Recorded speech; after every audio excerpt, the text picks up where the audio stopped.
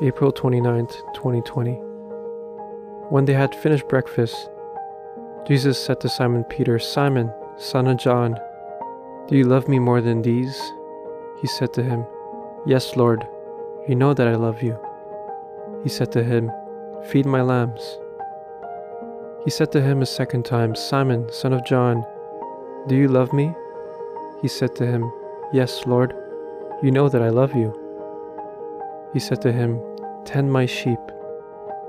He said to him a third time, "Simon, son of John, do you love me?" Peter was grieved because he said to him the third time, "Do you love me?" And he said to him, "Lord, you know everything. You know that I love you."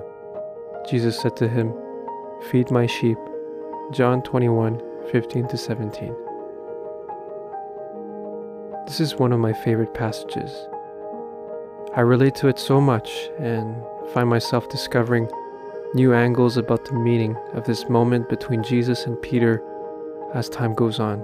And recently, having discussed with some brothers of mine over this passage, an interesting take on the story was shared. Have you ever paused for a moment and thought to yourself how difficult it is to ask someone if they love you? Like, really, imagine yourself asking someone that question 3 times. And on top of that, that person left you to die out of fear of being associated with you. Not once, but 3 times. Think about it. This is really hard to do. For most of us, out of pride and insecurity, we would not be able to ask such a question.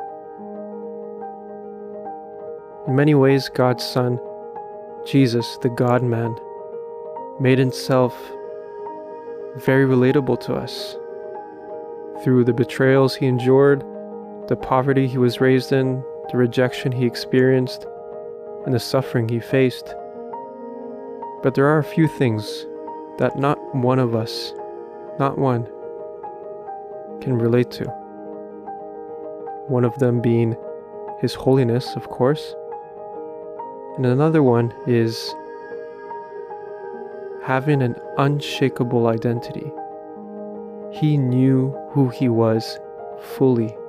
He had no insecurities whatsoever about who he was.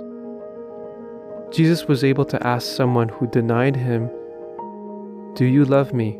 3 times because his emotional longings were fully met by the Father. There was no insecurity about being rejected because he knew how much the Father delighted in him and was fully satisfied in him. That's why the cross was so painful for Jesus. He had to be separated from the Father for our sake, so that we could know, so that we could experience the Father's love and his presence. Now it's your turn. Jesus is here right now, and he's asking you this question. Do you love me? Do you love me? Do you love me? Let's pray. Dear Heavenly Father, this passage is one that pierces right through the heart. For many of us, Lord, we feel convicted that we have not loved you, Lord. Time and time again that we've denied or betrayed you, Lord.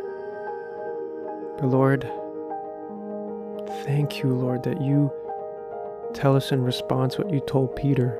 The last words you told Peter, "Follow me."